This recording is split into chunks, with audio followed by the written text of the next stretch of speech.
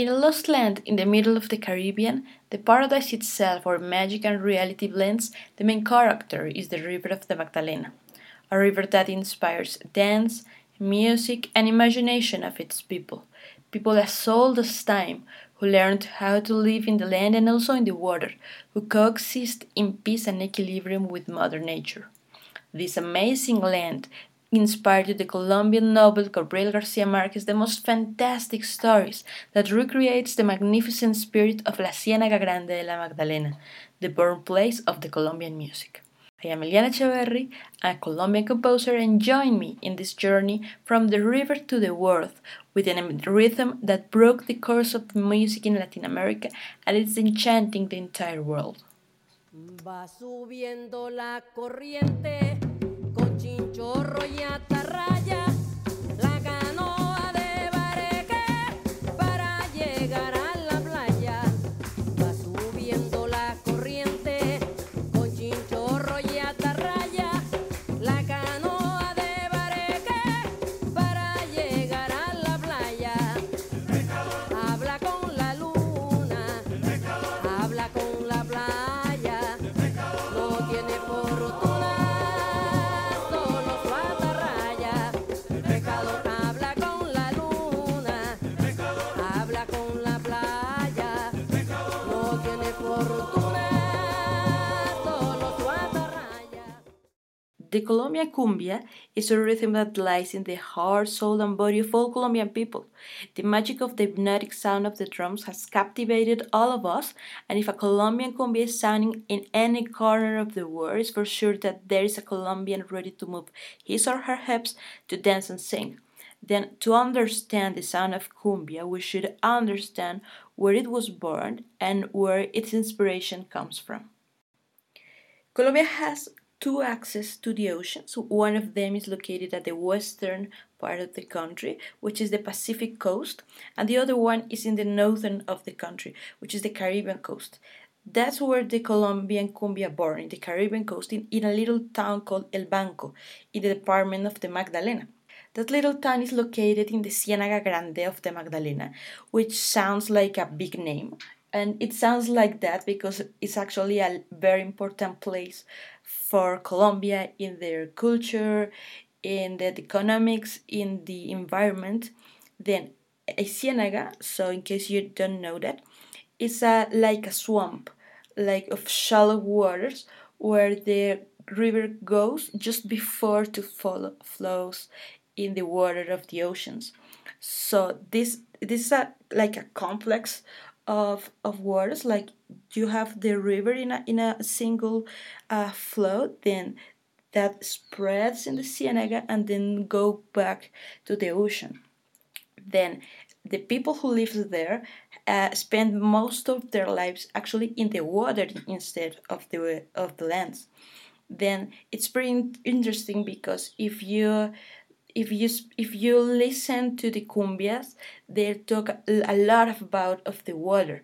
So that's why it's very important to understand the actual place where happens the first cumbias, because it's just all about the water and the boats in the water and what happened when you go to get some fish, or what happened when you go from a town to the next town, or any sort of things which happens in the water. So people who live there are kind of amphibious people. So I think that's an important element of the cumbia.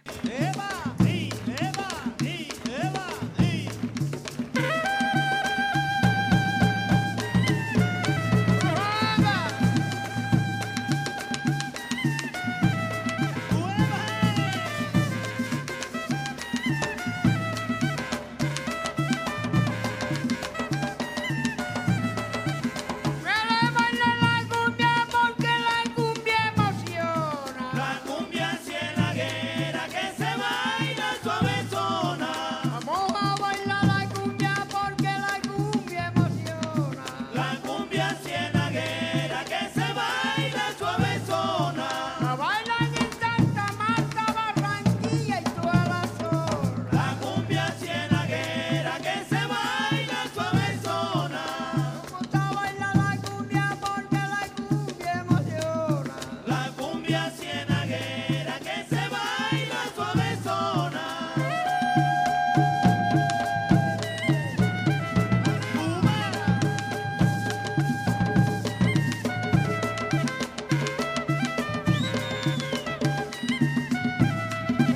let's talk now about the actual origin. And the truth is that we don't know. I'm sorry, but we don't know how it was born and where, and we don't have documents, and we don't have scores, and we don't have recordings, of course, and that's because the origin of the cumbia is long before the arrival of the Spanish to the continent of America. And that's really important because sadly the Spanish people of their time came and destroyed many parts of the culture of the native people, destroyed many elements of the recording of their lives, and that's why we don't know actually the native life in the Caribbean coast remains a kind of a mystery because we don't know many things. Actually, there are many research and many studies about like anthropologic studies about how they lived, and they use like anthropology actually to it's like an Indiana Jones job in La Sierra de la Magdalena to know how they lives and how they made some amazing places that was built long before the Spanish came here, but we just don't know. I'm sorry, but what we know is that there was a thing called uh, dance, chanted dance, that was like dances that was chanted like it was like songs, but were used to dance, not just to sing, and were part of a ritual. But that here is like there's a difficult place here because when the Spanish came from Europe to America, they came also with African slaves, and there's an interesting point here.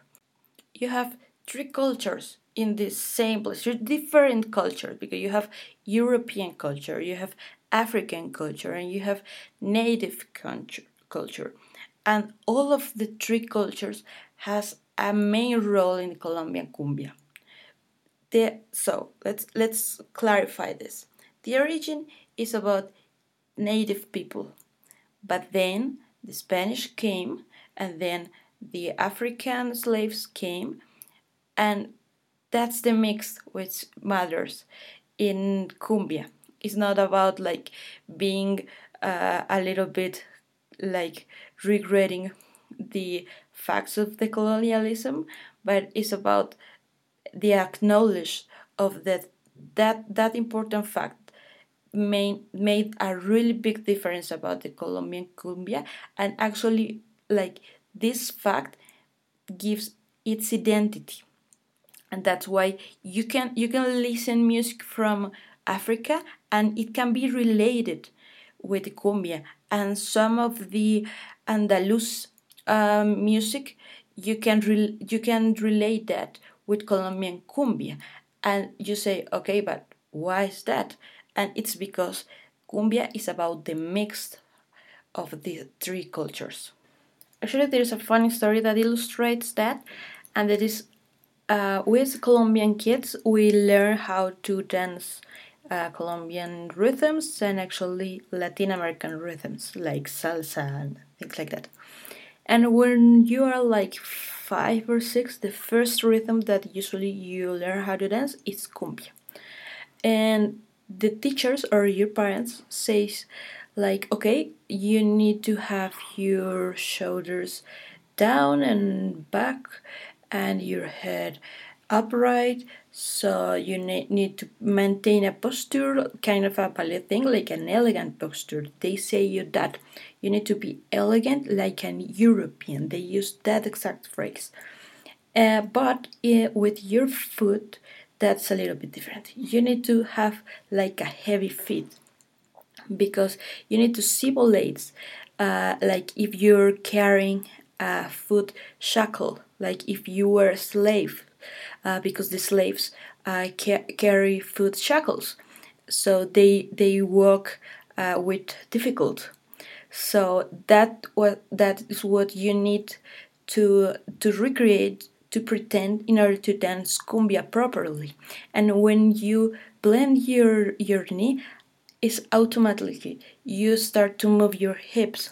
And it's not because we have some kind of different flavor or something like in the Latin American flavor, so you can move your hips, but it's like if you just move your knee like in a heavy way, automatically your hips moves, and then you can move your hips.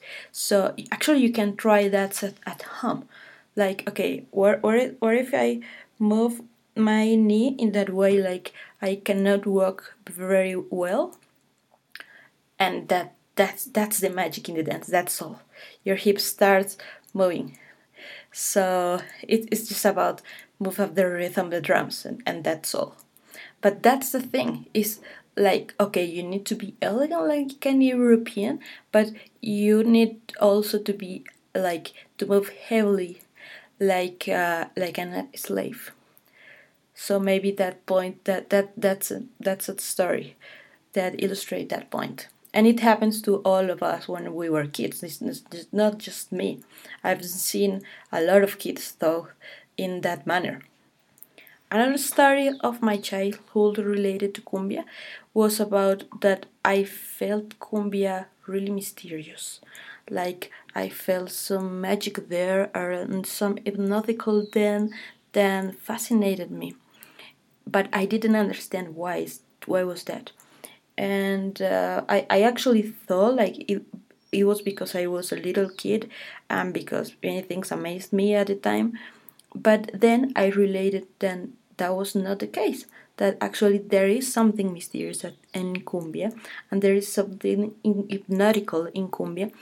And the reason is that, as you should know, the native people became slaves at the colonial time, and also the African people came here as slaves. Then their journey was super long, and the only space they had to share with their equals was the night, when these masters were sleeping. They can share each other.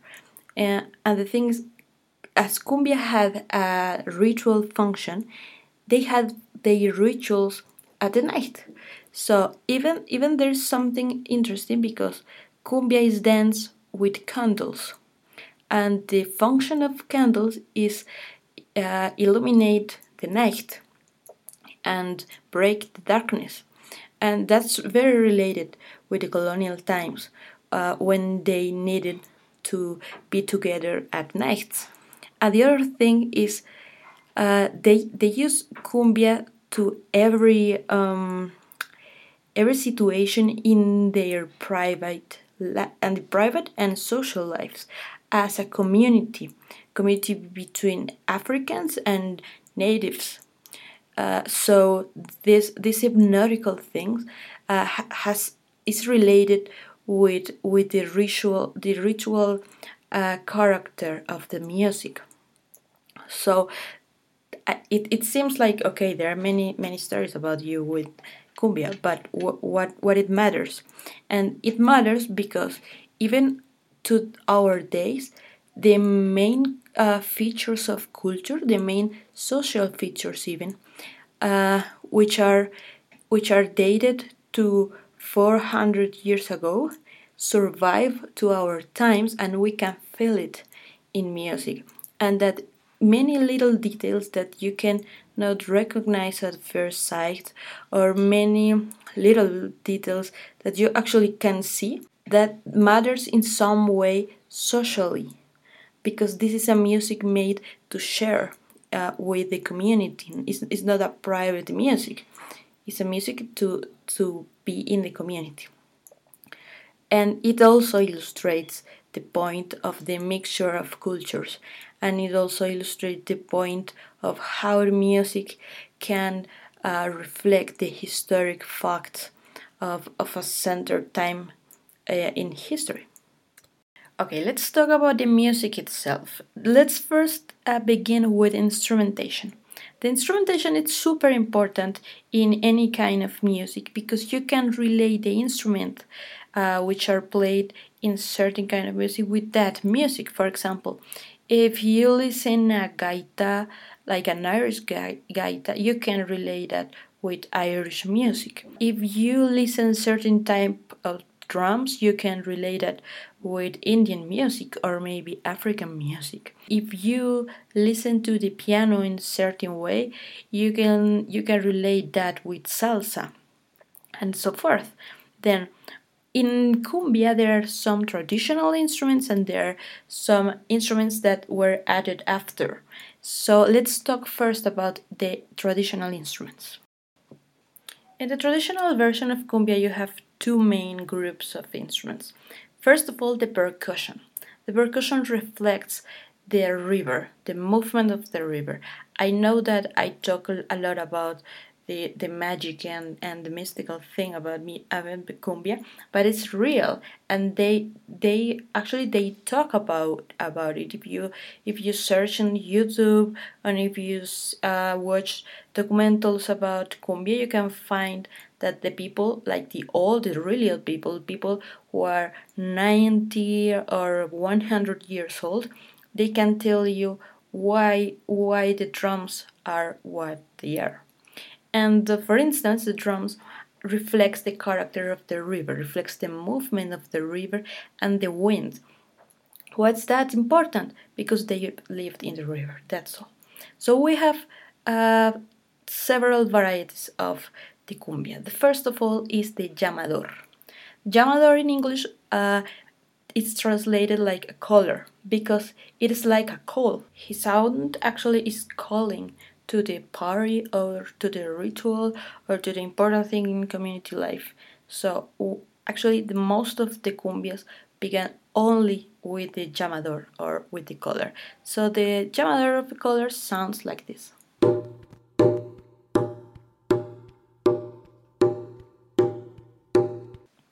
Here we have a pattern, like the common pattern of the llamador. So in order to understand this, we need to say that we have a metric of 4 beats per bar. So you count 1, 2, 3, 4, 1, 2, 3, 4, 1, 2, 3, 4, the whole song. So if you count that over the pattern of the llamador, you can see that you have the accents on the second and fourth beat, like this. 1, 2, 3, 4, 1, 2, 3, 4, 1, 2, 3, 4, 1, 2, 3, 4. That's the whole pattern of the llamador. Its main function is to keep the speed. So it's a little bit hard to do, but that's all that it does. The next instrument is the alegre. The alegre can be translated as the happy or the joyful, and you actually can feel the energy and the joy when somebody is playing the alegre. There are different patterns in the alegre, so we're gonna listen first the abierto. It's kind of like the open. So el abierto is the main pattern in cumbia and is the basic one.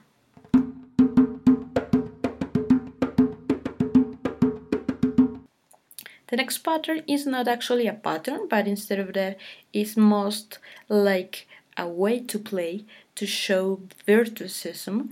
Then the next is called the fondeo, and the fondeo is kind of a rolling or fills between some section in the music, and is played over the main bass.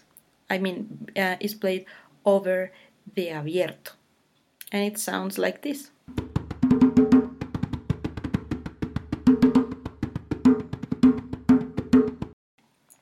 As you see, this hit gives more life to the music than just the abierto. So that's the main function. Like, okay, we need to be joyful because this is the alegre, the happy. So we need to give energy to that, and we can play that very well. So we need to show that. The next pattern, or maybe better a hit, of the alegre is called the tapao. The tapao is also a way of virtuosism, but the main thing about this hit is that it changed the timbre of the alegre. It's not as bright as the open, as the abierto. Instead of that, it's a little bit dark, and it gives some colors of that. So it sounds like this.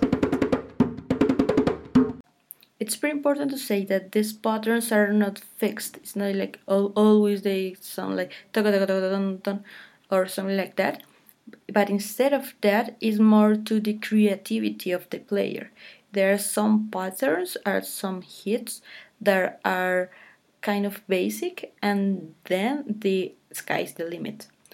Then let's listen to a really good player who combines different patterns and different hits to have a really vibrant piece of music.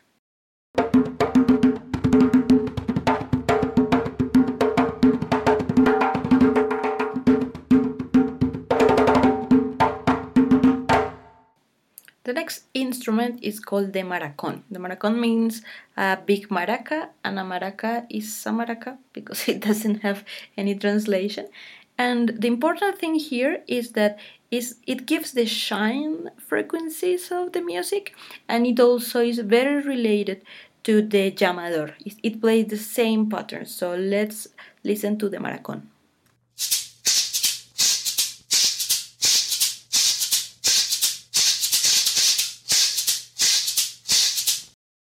The next instrument is called la tambora. La tambora is kind of a bass drum, very big actually, and it has two main hits. The one is called el paloteo. El paloteo is like you hit the outside of the tambora, you don't hit on the perch, you hit on the outside, and it sounds like this. So as you can listen, it is like a stick hitting some woody thing because it's actually made of wood. And the other thing is like you have the same accents than the llamador has. The two and four. Taka tun, taka tun, taka tun. So the taka, the two eighths, the taka is in the first beat, and el tun is in the fourth one. So taka tun, taka tun, taka tun. That's pretty important. The second hit is in the actual perch, and it is a low, very, very low frequency sound, and it sounds like this.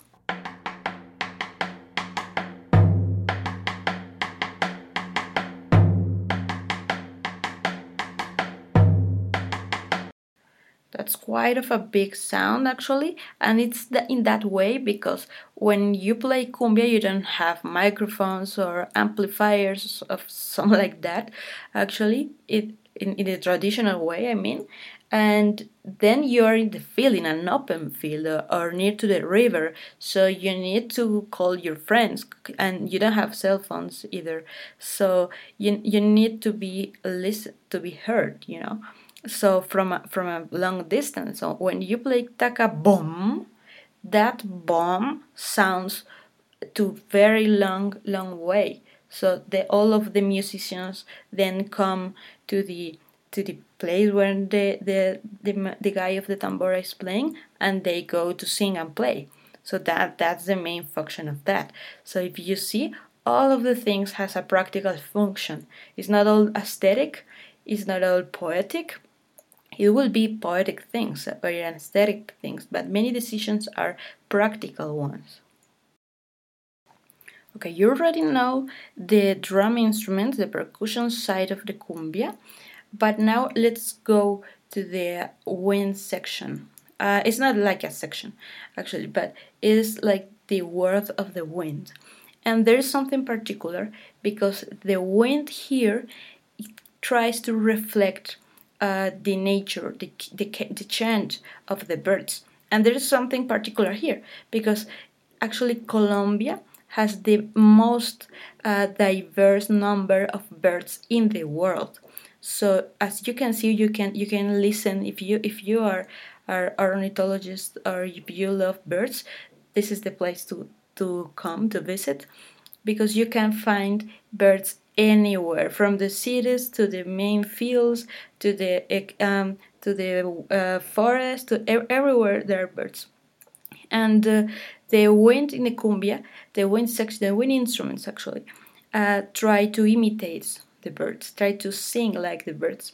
So the first instrument here is called la flauta de millo. La flauta de millo is a flute made of millo cane, but the thing is like this cane is kind of peculiar and they don't find a lot of, and it's difficult to build an instrument from that cane.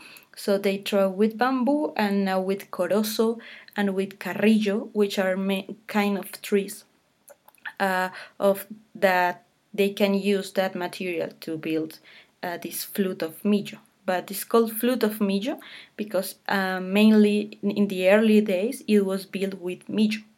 And other things that they use a lot of is some leaves. Actually, they can make a flute. It's not like a flute. They can make the leaves sound like a flute, which is pretty amazing. So I'm gonna show you how the millo flute sound.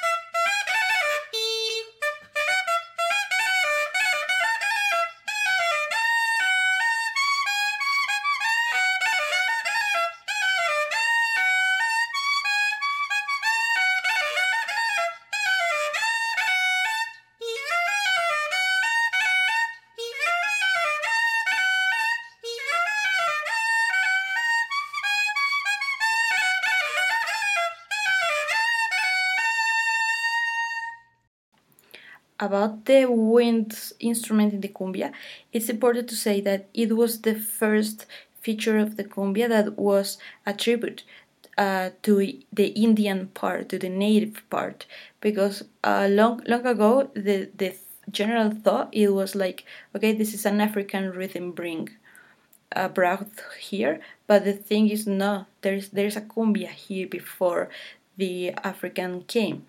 So, but this flute, the millo, and then the gaita, which I'm gonna talk you about this later, is the first thing that the scholars and the people, the musicians, and the community in general attributes to the native people. So, you can see the connection between the sound of the birds with this sound, and it's also a important thing is that the native people in Colombia, I think all of the native people in the world has a profound, a deep respect for the mother nature, and they can coexist in harmony and in peace and in balance with their environment. So if you have a cosmology in your mind that you have the god sun and the god water and the god moon, you respect that and you honor that. So I think that's why this main feature it's very acclaimed by the native people. So this is not only about the dance and the party and things like that, but it's also about how they live and how they feel their world. Last but not least, there is the gaita, which is also is not only one gaita, but there's two kind of gaitas. So in every cumbia group there are two gaitas, the male and female gaita, or in Spanish, la gaita macho y la gaita hembra.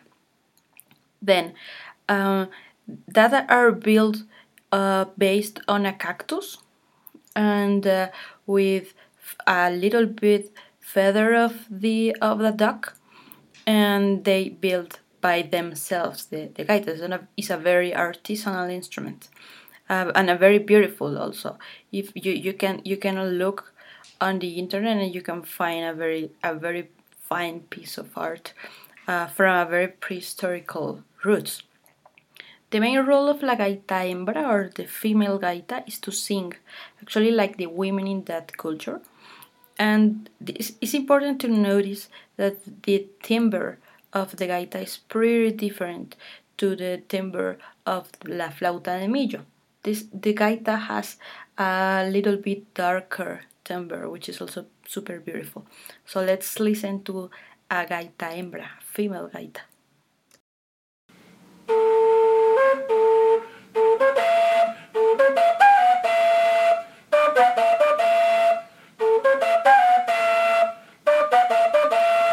The role of the gaita macho, or the male gaita, is to accompany the gaita hembra and make some counterpoints and also mark the rhythm. I mean, again, is based on the llamador and also is based on the maracón. Actually, the player who plays the male gaita also plays the maracón in these groups. So let's listen the two gaitas together.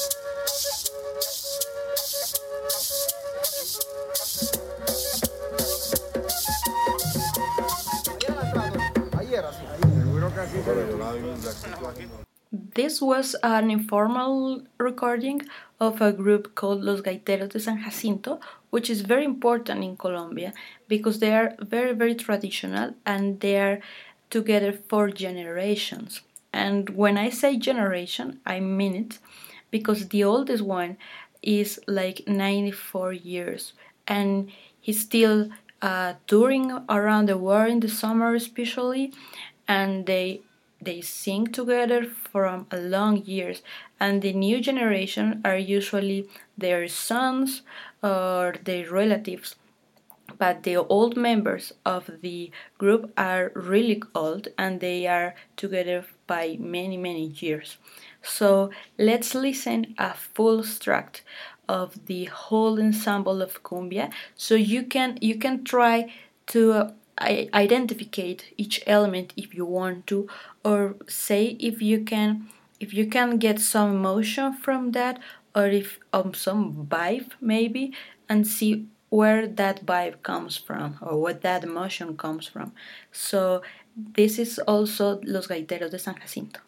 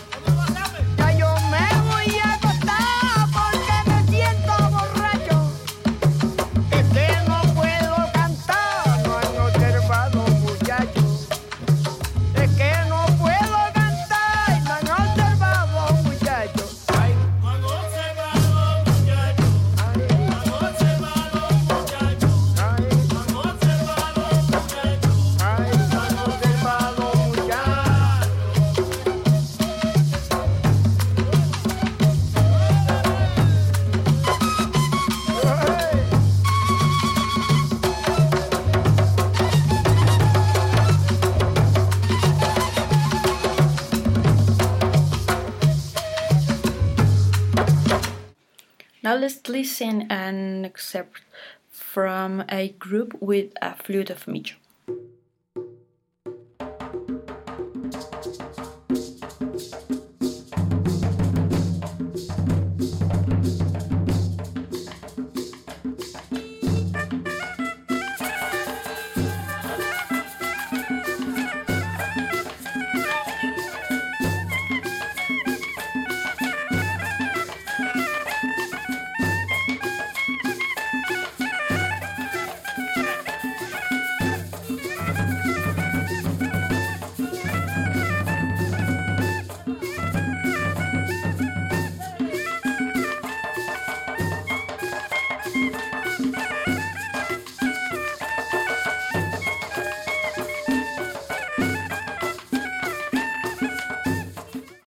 That is the traditional instrumentation of the cumbia, and you might think like, okay, this is very old.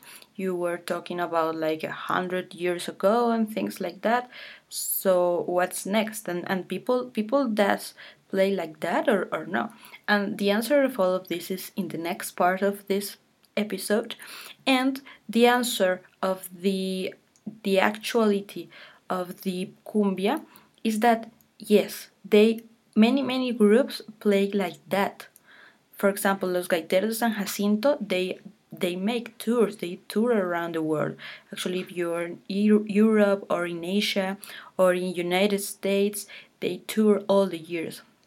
Of course, before the pandemic. And for example, there's another singer called Totola Momposina, which is a absolutely great singer he plays like this, and it is kind of a familiar thing because, for example, she plays with their sons. The major drummer is called Marco Inicio, who is her son. So yes, there are people who play like that, even if it played like this is a style from 400 years ago. But yes, this is the tradition, this is our legacy, and we are really, really proud of our legacy. And especially if I am from Bogota, the capital of Colombia, and it's a little bit far from the Colombian coast.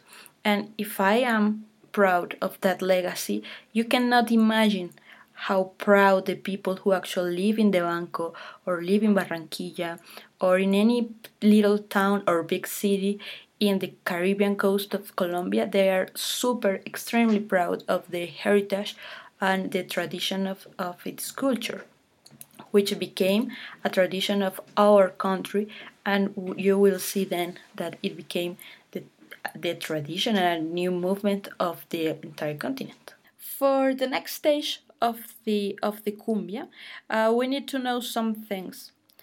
First of all, that this story that I'm about to tell you is happening about the 20s and 30s of the 20th century. The second one is that, as I told you, the cumbia was born in the Caribbean coast in a little town. But there is something important that I didn't tell you before, and that is like in the 19th century, some ports was built in Santa Marta and Barranquilla, which are two main cities of the Caribbean, like Colombian Caribbean, and those ports was the main entry for all of travelers, all of mercancy, all of like anything that has to enter to the country, enter for those two main ports. So every cultural aspect, every um, commodity, everything was passed by there. So why is that important? It's because with the mercancy and with some technology of the time also came the music from other parts of the world. And the main part of the world that the music come from that part was the jazz and the American music in general. So many music of big bands of America, big bands came for that port and influenced that region in particular.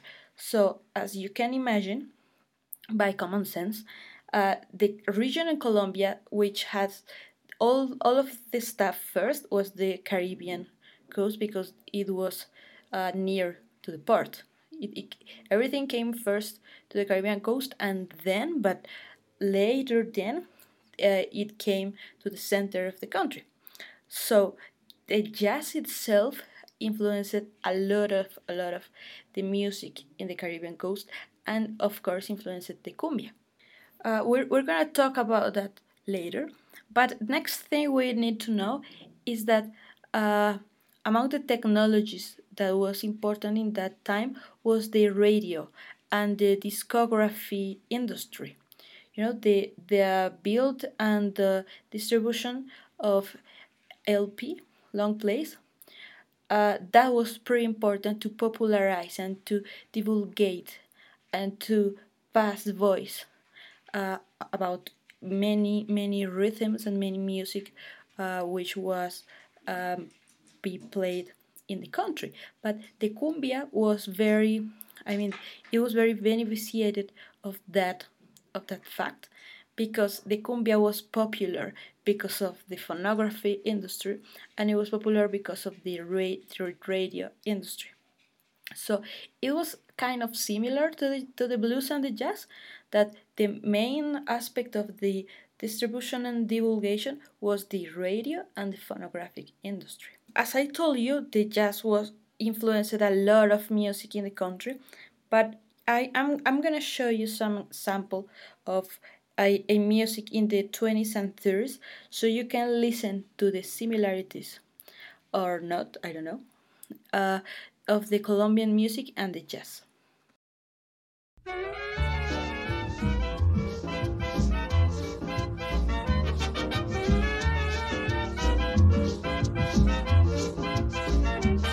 Carmen querido, tierra de amores, hay luz y ensueños bajo tu cielo.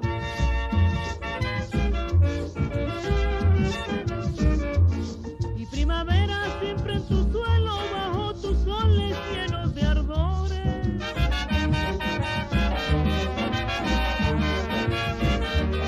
Como las mieles que dan tus cañas, tienen tu centro en los labios rojos.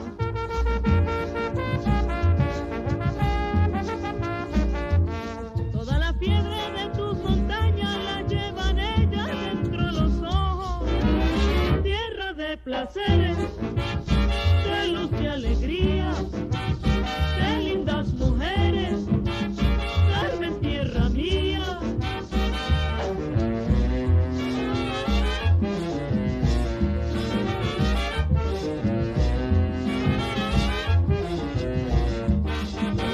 This song is called Carmen de Bolívar, which actually is the name of a town in the Caribbean coast, as you can imagine, and it was composed by Lucho Bermúdez. Lucho was one of the main composers, of the three main composers. He was like a holy trinity of composers, and the other two was Pacho Galán and José Barros. But going back to this song, it's pretty interesting how the format, I mean the instrumentation of the song, is very similar to a jazz band. I am tell that is the exact instrumentation of a jazz band. The other thing is like the voicings, the backgrounds, the use of the rhythm section is actually the use of everything in a jazz band of the 20s. Actually, there is a similarity about this song with the Benny Goodman music, and that's because Lucho Bermúdez was multiplayer, but it was mainly clarinet player.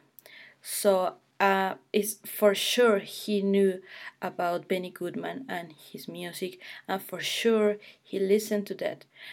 So it is very possible, like it was his actual model to follow. So as you can see, the music itself takes another level. Of course, there is a cultural interchange between USA and our country, and of course, it's a backwards thing because it not only their music traveled to us, but our music also traveled to them. But that's the thing, like with influences. This is how music sounded in the 30s and 40s of the 20th century, and this is kind of important and relevant because we as Colombians sometimes think that our music is not the high level music in the world, but the funny thing is that Colombian music at that cumbia was done in the terms of the highest kind of music in that time. In fact, the quality of their work was the main reason that they were hired by orchestras in different countries in Latin America to compose, arrange, and lead orchestras from Mexico to Argentina. So, for example, the next song is a song composed by José Barros called La Momposina, written for a really known orchestra of Cuba called La Sonora Matancera.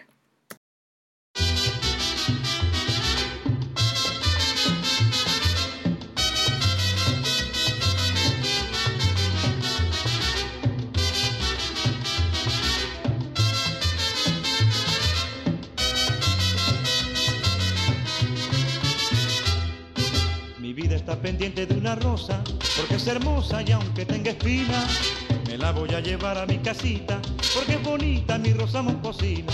Tiene en sus ojos la dulce soñación de mi linda región, y por eso yo la quiero. Ella me ha dado toda la inspiración de mi linda canción, porque ella es mi lucero. Ay, pero si llega el otro jardinero, aunque me diga que es puro banqueño, no le permito ni que me la mire, porque lo sabe que yo soy su dueño. Momposina, ven a mi ranchito, Momposina, es para quererte. Momposina, Ay, lindo lucerito, Momposina, yo quiero tenerte.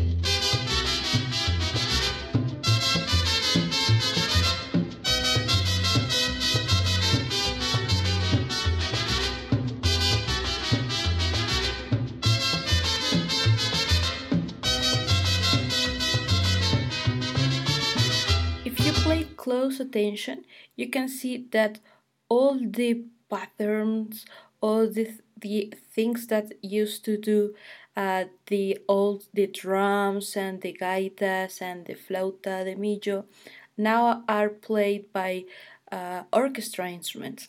But it's the same thing, but now with other lyrics and with other patterns of voicings and with new instruments, but it's kind of the same thing. It's the natural evolution of the rhythm, because if you think in retrospective, this is the natural outcome when you combine cumbia, the traditional cumbia, with jazz music. It has to sound to this, which is actually the tropical music of Latin America between the 20s and the 90s. So this is the roots of the music in Latin America for almost a century, because this music was played then in Venezuela and played then in Ecuador and Peru and then in Argentina and Mexico and Cuba. So this is the actual roots. So let's play something of a Venezuelan orchestra called the Villus Caracas Boys.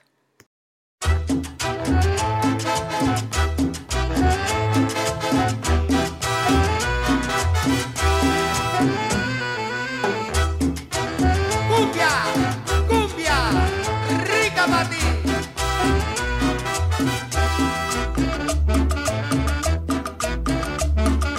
Cumbia caletera, música del mar, nacida en las olas que vienen y van, nacida en las olas que vienen y van, y su melodía de felicidad llena de alegría todo el litoral, llena de alegría todo el litoral.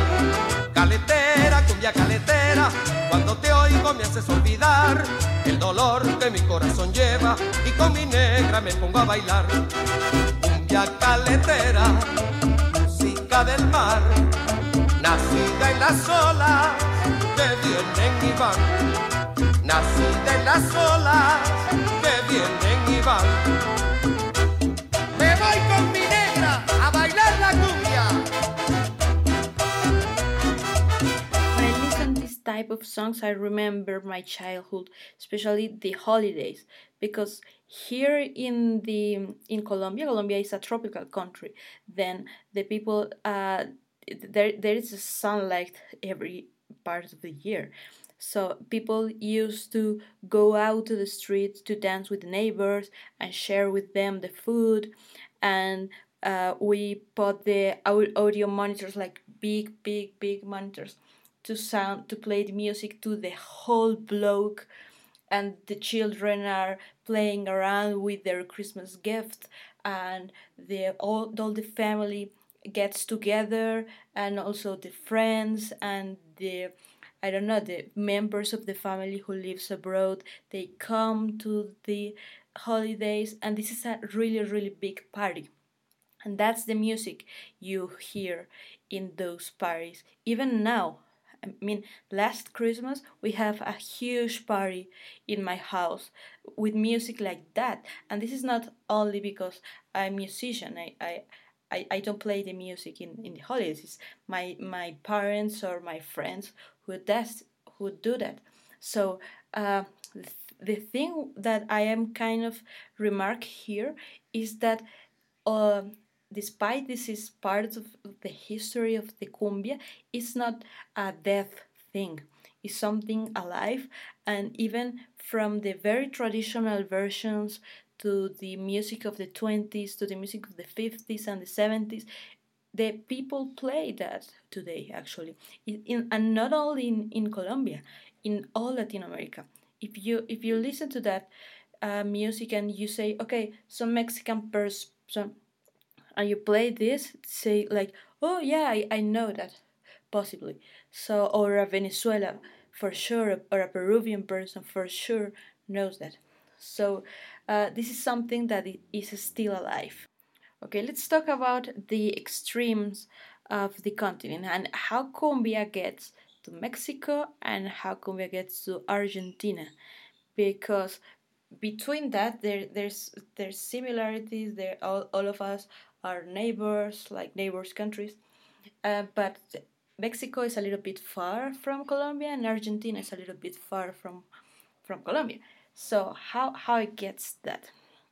So to understand that, we need to understand how to cumbia gets to Mexico. We need to listen the music of a man called Alfredo Gutierrez. Uh, he mixed a little bit of vallenato, which is another Caribbean rhythm, with cumbia. And the actual main difference between cumbia and vallenato is the instrumentation, and is that vallenato use an accordion. So actually, the Hohner accordions made in Germany came to the Caribbean, and in fact, the only kind of this type of accordions that Hohner makes right now is because in Colombia they ask for those accordions, because otherwise it is not a discontinued kind of instrument. But anyway, this Alfredo Gutierrez is a very uh, histrionic guy. He's a little bit crazy, but it's so fun to see his music and to listen to him. And the main thing is the use of accordion. So keep that in mind and just listen to this song. Racatapun, chin, chin, chin.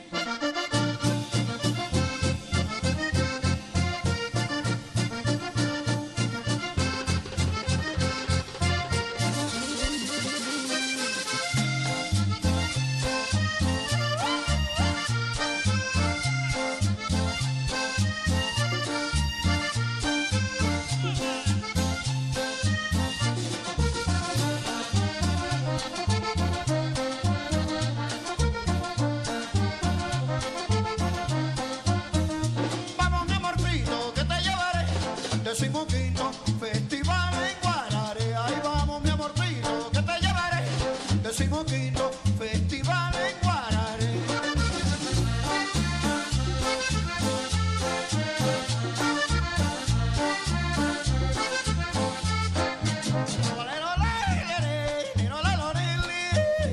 En Guarare. En Guarare.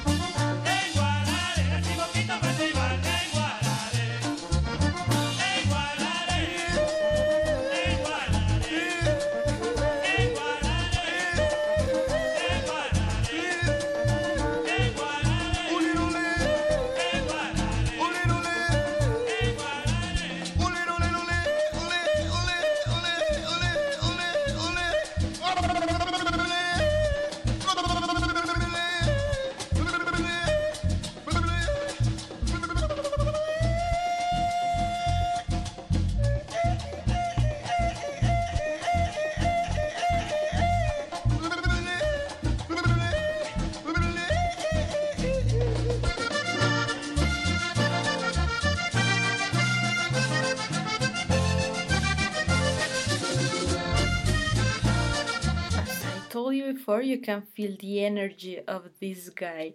Actually, seeing in a live show is really fun, because he he even play with his feet, the accordion with his feet, because he's an amazing musician and he can play in a really good level and also play the dumb thing and the funny guy thing and just make it perfect. And this his I don't know how to say this, his trademark. So this guy has toured around the world for years, and all the parts of the world he goes, the people is hilarious, uh, and people have a good time with him, which is the main goal with this music, to have a good time. Okay, now, so what's the importance of Alfredo Gutierrez?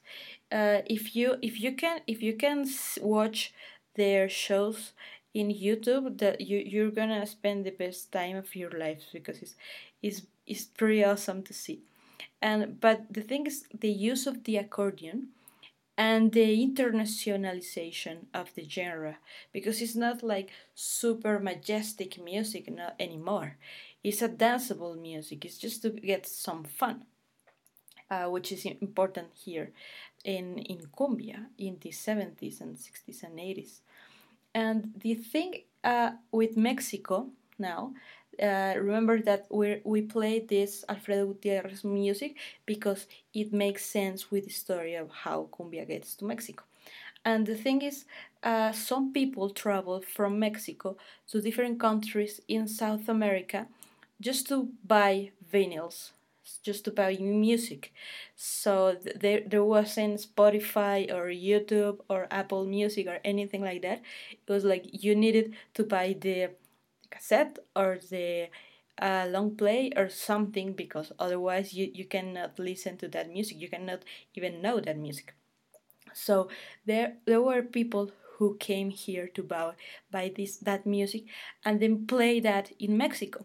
And for the coincidences in life, the person who who bought most of that music was Celso Piña, and Celso bought a lot of music from Alfredo Gutierrez. So maybe the story was different, would have been different if the shopping was different, like the music that coincidence makes a real factor in the development of the music in Mexico then. So Celso brought the music of Alfredo Gutierrez among other people, and then play that in Mexico. And these kind of people who bought this music are called the sonideros. That's not even a word in Spanish, but the sonideros made possible that the Colombian cumbia gets to Mexico. And Celso Piña sounds like that.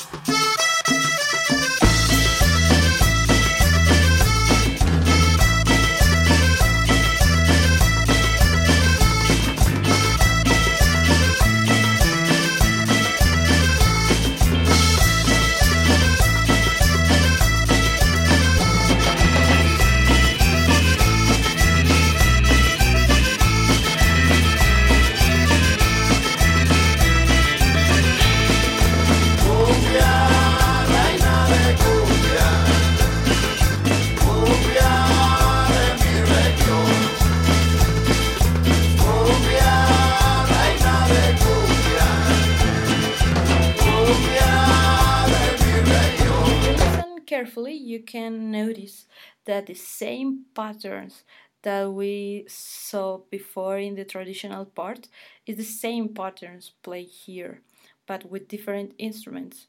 And that's very interesting how a type of music can be appropriated and how people can make that their own music in their own terms, because this it sounds similar to the Colombian music, but it has a different kind of flavor. It's not the same thing like Alfredo Gutierrez does.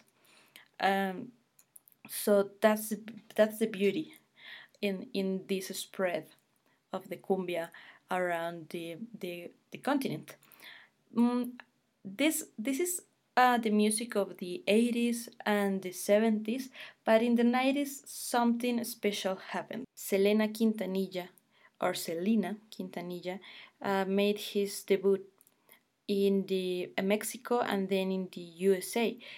She was Mexican American actually, and she made that this music, this cumbia, get to the United States, actually, to Texas and to California, everywhere where there was a Mexican in the United States, that in that place sounded the music of Selena Quintanilla.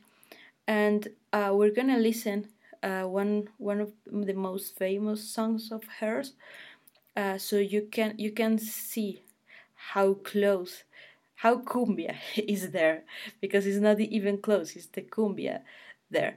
But the important thing of Selena is that she made of that rhythm to get to the music industry, to the mainstream. It was not like a regional thing, like a little thing. No, it was a big milestone in the industry of the music. Actually, after her death in 1994, many doors were open to Latin music in the world, and in fact, many of the music that is made now is influenced by her, and many of the female artists that play Latin music are influenced by her.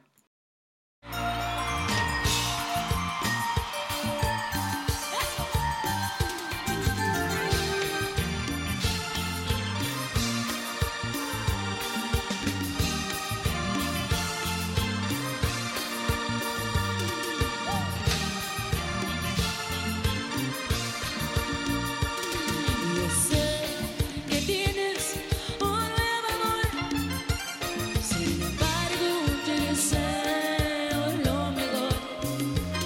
Si en ti no encontraste felicidad, tal vez alguien más te la dará. Todo el mundo, como la flor, con tanto amor me diste tú. Se marchitó, me marchó y yo sé perder. Ayúdame, pero ay, cómo me duele. Ay, cómo me duele. Cumbia, saborcito, eso. Oh, no, no, no.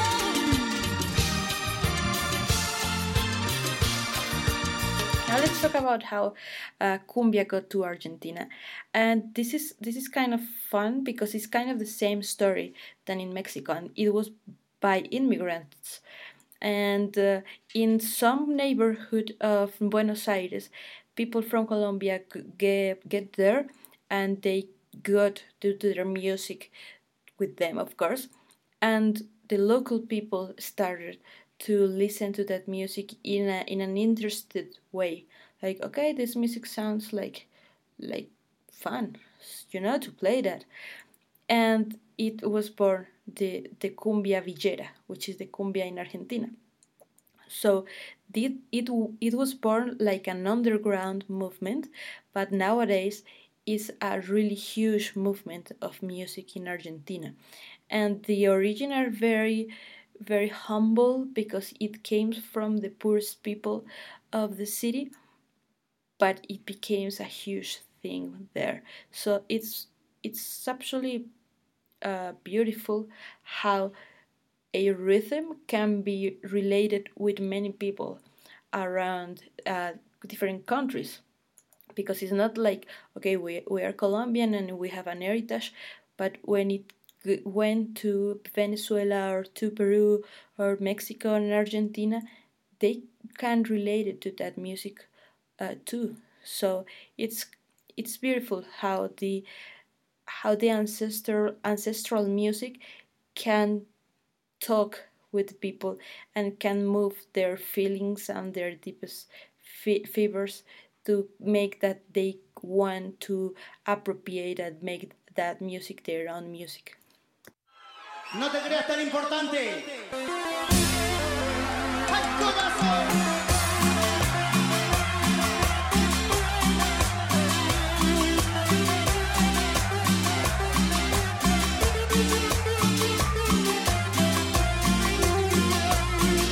Arriba.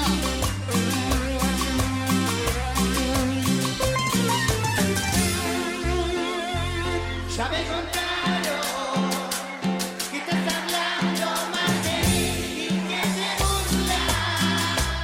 Porque según ya lo notaste, que te ruego vaya que imaginación. Ahora resulta. No te confundas, yo no camino para atrás como un cangrejo. Ya te conozco y sé que no vales ni un peso y de personas como tú. Ya no me dejo. No te creas tan importante. Ya no te pienso todo el día como antes. Se me cerraron las heridas con alcohol. Y ni borracha volvería a buscarte porque ya no siento amor. And what's the importance that a rhythm like cumbia has gone so far, from a little river to an entire continent? And the importance of that is only that it can be related with more people and it can impact the life and the feelings and emotions of more people. And that's all because the value of a music is not its impact, the scale of its impact. The value of a music is in context of that music. But in this case, the rhythm itself traveled so far that impacts the life of many, many people. Actually, I am very sure that you already have listened a cumbia before this podcast because we have a Colombian artist we love very much in our country because she has take the cumbia so far in the world. And I say that because her music is listened from Japan to Hawaii. And she has toured many, many times around the world, and she even made a tour the last year.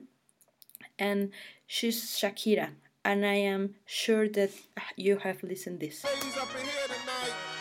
No fighting. We got the refugees No up in fighting. here. No fighting. Shakira, Shakira. What you maybe didn't notice yet is that there is an extract of that song which is made based on cumbia and another part which is an actual cumbia. So let's find that part. Señorita, feel the conga. Let me see you move like you come from Colombia.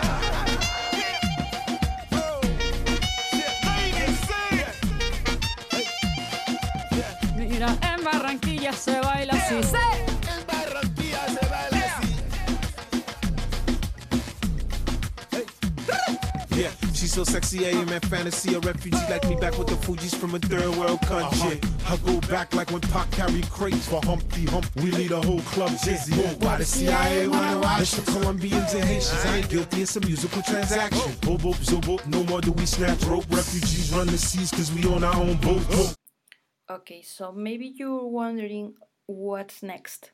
And the answer of that is that we don't know. The possibilities are infinite, the sky is the limit, but there is something sure, and it's that this generation, as well as the previous one, are very informed musicians and they respect and honor the tradition, even more than you can think, actually. So I want to finish this podcast by playing a song, a very iconic song of the cumbia in a modern version. This song is called La Piragua, And this song is written by Jose Barros, who was one of the most prolific authors in Colombian music. He wrote more than 800 songs in his life, and he brought the poetry to the cumbia. He didn't even finish the elementary school, but he read a lot of, and he understand the poetry of the classics and the Russians and the Englishmen, and he tried to put all of this wisdom and all of this art of the literature in the cumbia. So if you can find a translation of La Piragua, maybe you can find the essence of that song. Maybe, but even if you don't understand what the lyrics says, it doesn't matter. If you can understand the music on the lyrics and the music of the whole atmosphere of the song, you can make that the entire listening have work for you, because the cumbia is not about understand things, but instead of that, it's about feeling what the composer is trying to say. Then I finish with a version of La Piragua by Adriana Lucia, a Colombian singer who mixes cumbia and Caribbean rhythms with rock. Then I hope you enjoyed it.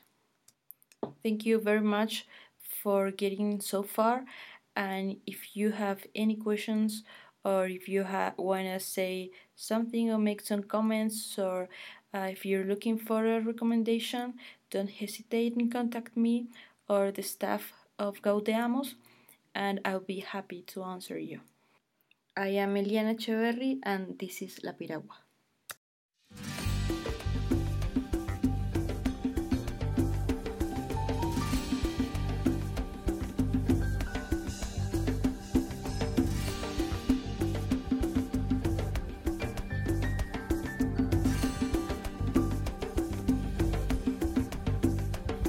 Me contaron los abuelos que hace tiempo navegaba en el Cesar una piragua que partía del Banco Viejo Puerto a la playa de amor en Chimichagua. Zapoteando el vendaval se estremecía, impasible desafiaba la tormenta, y un ejército de estrellas la seguía, tachonándola de luz y de leyenda. Era la piragua de Guillermo Cubillo, era la piragua, era la piragua, era la piragua de Guillermo Cubillo, era la piragua, era la piragua, la piragua, la piragua, la piragua.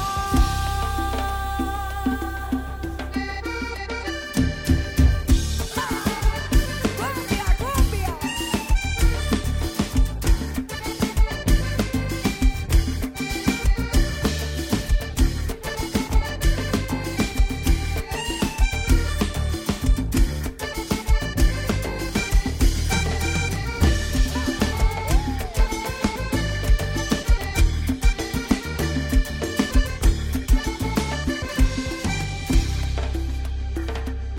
Dos épocas con la piel color majagua y con ellas el temible Pedro Albundia, y en la noche a los remos le arrancó